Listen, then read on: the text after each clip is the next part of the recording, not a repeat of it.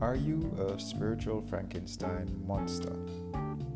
Lincoln here from Turn to Burn FamilyFamily.com's Transformational Man Cave, where we encourage males to crush effeminacy or maliteracy as we say here, and to aspire to domestic excellence.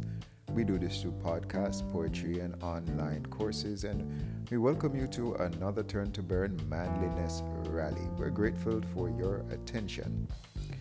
We're exploring this topic, which is part of our manliness campaign, and this is what we call a marital hack. And we are exploring the issue of, can two distinct human beings become one flesh? And this comes to us, this doctrine or teaching, this messianic teaching comes to us from Genesis 2 verse 22 in the Holy Bible. Now, Yahweh, who is the Hebrew national deity, the creator of the heavens and the earth, the God of Abraham, Isaac, and Jacob, the patriots of the race of Israel, the people of Israel, Yahweh made humans, and he made us as man and woman so that both genders could bodily share in the other's earthly experience. That is, we're one flesh when our flesh actually experiences we're sharing in the other person's experience through our flesh, the other gender's experience through our own flesh. Now, we who are Christians or believers in the New Testament element of the Bible as is presented, Jesus shows us the concept of being one flesh on the cross. And we believe that Jesus Christ of Nazareth is the actual Hebrew man, son of a carpenter, Joseph, or the stepson of Joseph, son of Mary. He actually was crucified on a cross by the Roman soldiers, as it was engineered by the Jewish religious fraternity at the time. And he bodily experienced our sins so that we can bodily experience immortality with him. That is one of the centerpiece of the Christian faith. Jesus resurrected so that we can resurrect into immortality with him. Jesus Christ died on the cross in his flesh so that we in our flesh, in our bodies, can die to the tendencies of the destructive human, the destructive mortal that cannot receive or give complete love or perfect love according to the Bible in the epistles of John. So we see the concept of one party experiencing the troubles, the total vulnerabilities, pain, and suffering of the other party, which is Jesus, so that we can experience the eternal life, the immortality with him in our own flesh. That's, I believe, where the concept of one flesh is taking us in marriage. However, sin, this concept of sin, which is where we do things that God hates, that concept of sin makes gender relations hostile. As now we withdraw from each other, and worse, men want other men to bodily experience them, etc. Man and woman can only be one flesh when Yahweh joins us, Matthew 19:6. So we know there are many teachings about gender relations, about what genders can do, and the Bible makes it clear that the only way two people can become one flesh is this happens between different genders. God makes the man and woman one flesh. He doesn't make man and another man, or woman and another woman one flesh. That's the teaching from the Bible in Matthew 19:6. Now we create, and Genesis 2 verse 22, we create a spiritual Frankenstein with non-messianic marriage. Example, unequally yoked marriages, where a saved person, somebody who believes that Jesus Christ of Nazareth, this Hebrew carpenter's son, he resurrected from the dead after taking our sins in his own flesh. And another person who does not believe that, we believe this is a spiritual Frankenstein between a saved and an unsaved person. We also believe that where you're in some kind of same-sex marriage, The Bible is very explicit about this. This is another example of a spiritual kind of Frankenstein of an unequally yoked marriage of incest, where persons of close family relations get married, persons marrying animals. All of these forms of quote-unquote yoking or joining together, we believe these are these are spiritual Frankenstein creations. So we are exploring how can two become one flesh, and we understand the concept of being unequally yoked, where people share different spiritual experiences, as in the marriage between a saved and an unsaved person. That's a kind of spiritual Frankenstein. We don't believe two can become one flesh there. Same-sex marriages, incest marriages, bestial kind of marriages, and we know a marriage according to the world standard is really where two people can get, and now they're polygamous marriages where persons can simply go to the state and minister, a justice of the peace, etc., notary can form a ceremony and you get a piece of paper that says your marriage. But is that really all that marriage is about?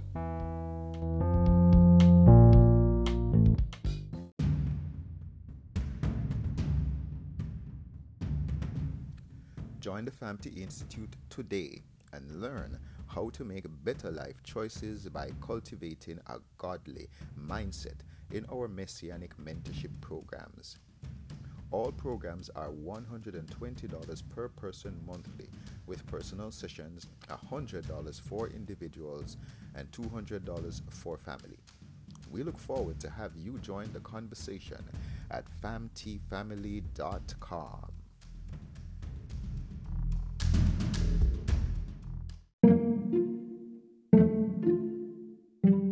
Welcome back to another segment of this Turn to Burn Manliness Rally. This is a marital hack, exploring the concept of the spiritual Frankenstein. How do two separate human beings become one flesh? This is what is presented as the original version of marriage between where two persons of different genders, they enter into a covenant, they enter into a contract amongst themselves and God, Yahweh Elohim. This is the genesis of marriage from what the Bible teaches us. In Genesis 2 verse 24, we are understanding that Adam and Eve, the first man, the first woman, according to the biblical narrative, these two beings, though distinct, in this covenant between amongst themselves and God, they become one flesh because God joins them together. He presents them to each other. Adam and Eve add to each other's identity. They respect each other even though they're naked and vulnerable to each other. They are in a restful situation where they're not torturing each other to enter into this covenant. They are also compatible. So this kind of situation, to become one flesh, we're saying this is what marriage is designed and purposed to be, where two distinct people can experience life with each other in their own flesh. This is more than just an issue of having sexual intercourse. This is an issue of having gender intercourse, where there is no interplay between both genders bring what is unique and special to them to the table, and both become one flesh. Outside of this covenant with God, we're saying that there is a spiritual Frankenstein monster that we create, or some people can say it is a spiritual conjoined twin that you have here, where the two are not one flesh, but they're stuck together. As Dr. Frankenstein created a monster of different body parts that are stuck together, and that monster became destructive. So we want to understand, how can two people become one flesh and actually build a life together in a covenant with Yahweh Elohim, with God. People can do any other thing, call it a marriage, but biblically a marriage is one specific thing. So we understand that Yahweh, who is the Father of Christ according to the Christian faith, that although he is one, the Godhead is one Godhead. This is a plural being, one divine being comprised of various distinct beings that are all fully divine. This concept is beyond what we can comprehend in this material realm. However, out of that complexity, Yahweh, the Father of Christ, decided to reveal himself materially in the form of humans or mortals in Adam and Eve. When Adam was formed, Eve was within him, is what we're taught. As we now know, males have both male and female hormones in us. A man biologically is a distinct balance of estrogen and testosterone than a woman. However, in Christ Jesus, they are both complete, as Colossians 2 verse 10 teaches us. They are complete humans. That is, the man isn't a better human than the woman. And you can see Galatians 3 verse 28 for the specifics. That's reflective of Jesus and his Father being the same, despite being different. See John 10 verse 30. Yahweh's image, the image of Yahweh, is speaking to his character, according to one theologian, W.T. Perkiser. The image of Yahweh, his character, his conscience, his responsibilities, ideation, or his ability to come up with ideas out of an abstract space, his morals, these things which we jointly call the image of God, is revealed by both the man and the woman. They are one flesh in the way Yahweh is one amongst his power-filled brute force. And you can see 1 Timothy 6, the light that no human can approach. Many people call his Father. That's one element, we would say, of the Godhead. One distinct being, the Father, the brute force that no one can approach. His word, or his expressive, skillful nature, and his Son, that's John 1:1. And then there is also his life force, his voltage, his breath, and that is the Holy Spirit. So those are the various beings that are distinct beings but in one Godhead. Similarly, the man and the woman combine distinct elements of Yahweh to jointly reveal him in the material plane. So just as three distinct beings become one God, two genders become one flesh. Now this goes beyond sexual intercourse to, as we said before, gender intercourse. Paul the Apostle says, the man who loves his wife loves himself. This pays homage to the fact that the God-given wife was extracted from the husband and in marriage is returned to him. There is to be oneness from this reality, as any gender rifts don't show Yahweh's image, and this image is an image of unity, an image of oneness, amongst other factors. The devil's strategy started with division between the genders. You can see Genesis 3:12-13, and then shame. See Genesis 3 verse 7 in the Holy Bible. However, the man and woman were originally naked and unashamed when they were one flesh. See Genesis 2 verse 25.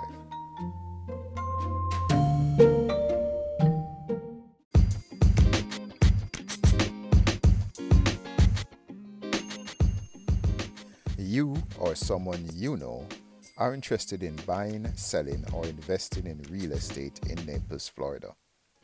Give Rashid Wellesley a call at 239-207-2955. That's 239-207-2955.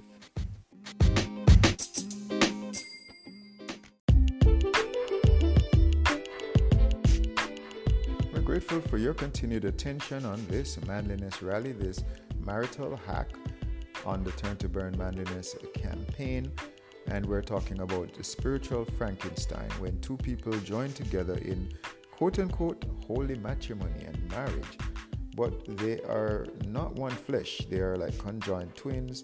They are, and no disrespect to persons who are in this condition of being conjoined twin, but we're understanding that this is almost like their spiritual Frankenstein. They're not one flesh.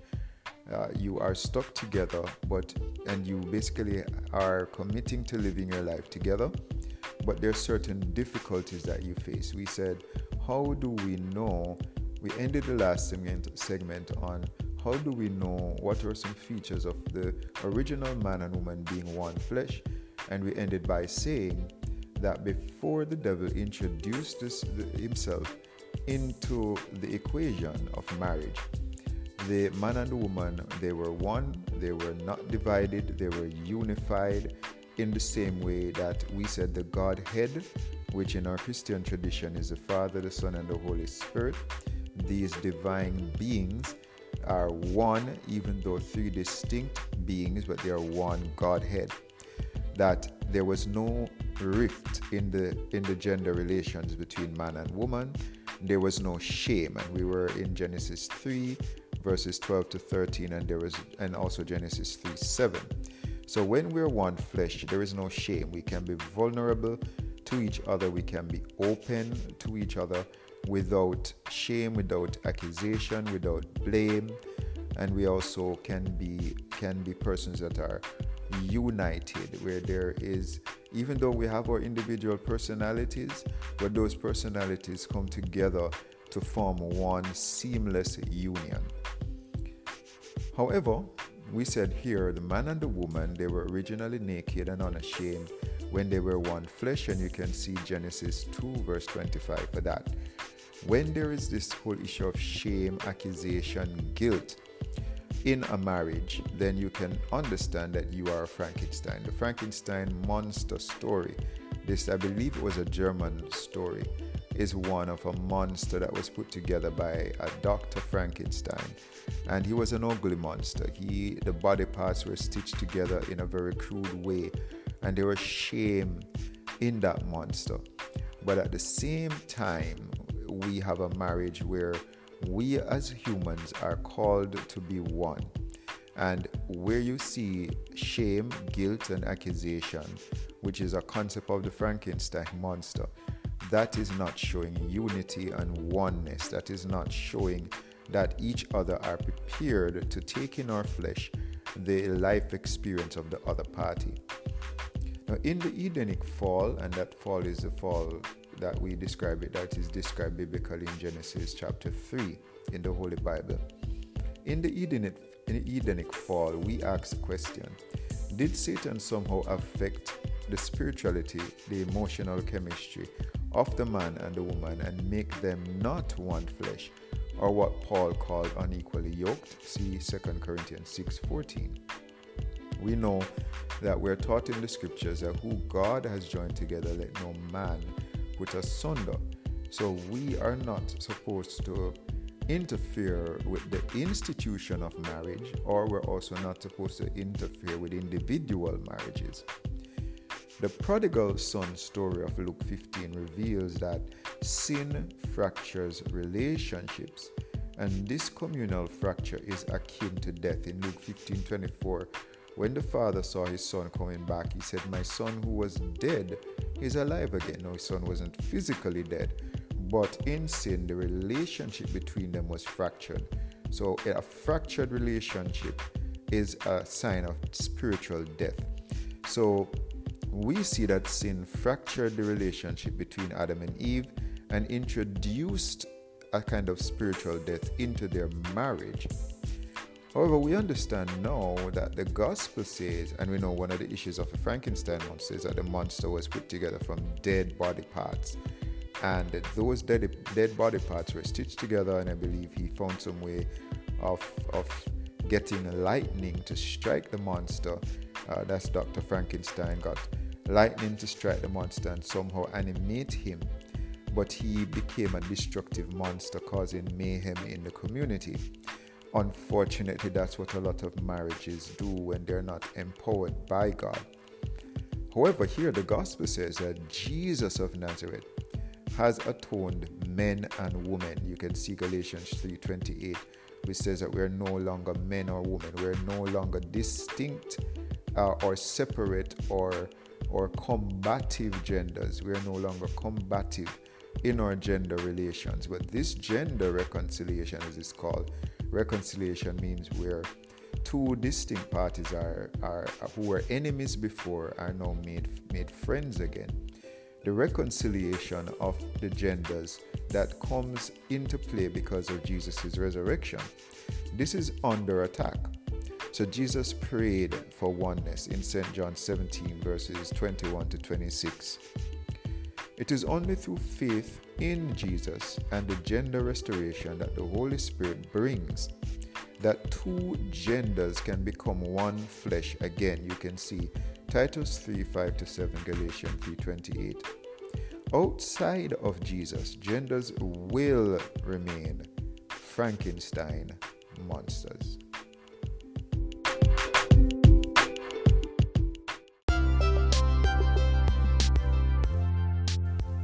Lincoln here from Turn to Burn. Thank you for coming to the end of another manliness rally with us.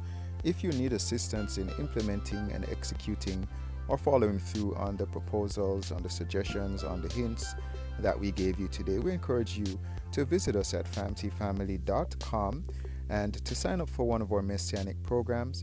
We also encourage you to join our Facebook family at our Facebook handle, FamTStrong. You can also email us at connect@famtfamily.com.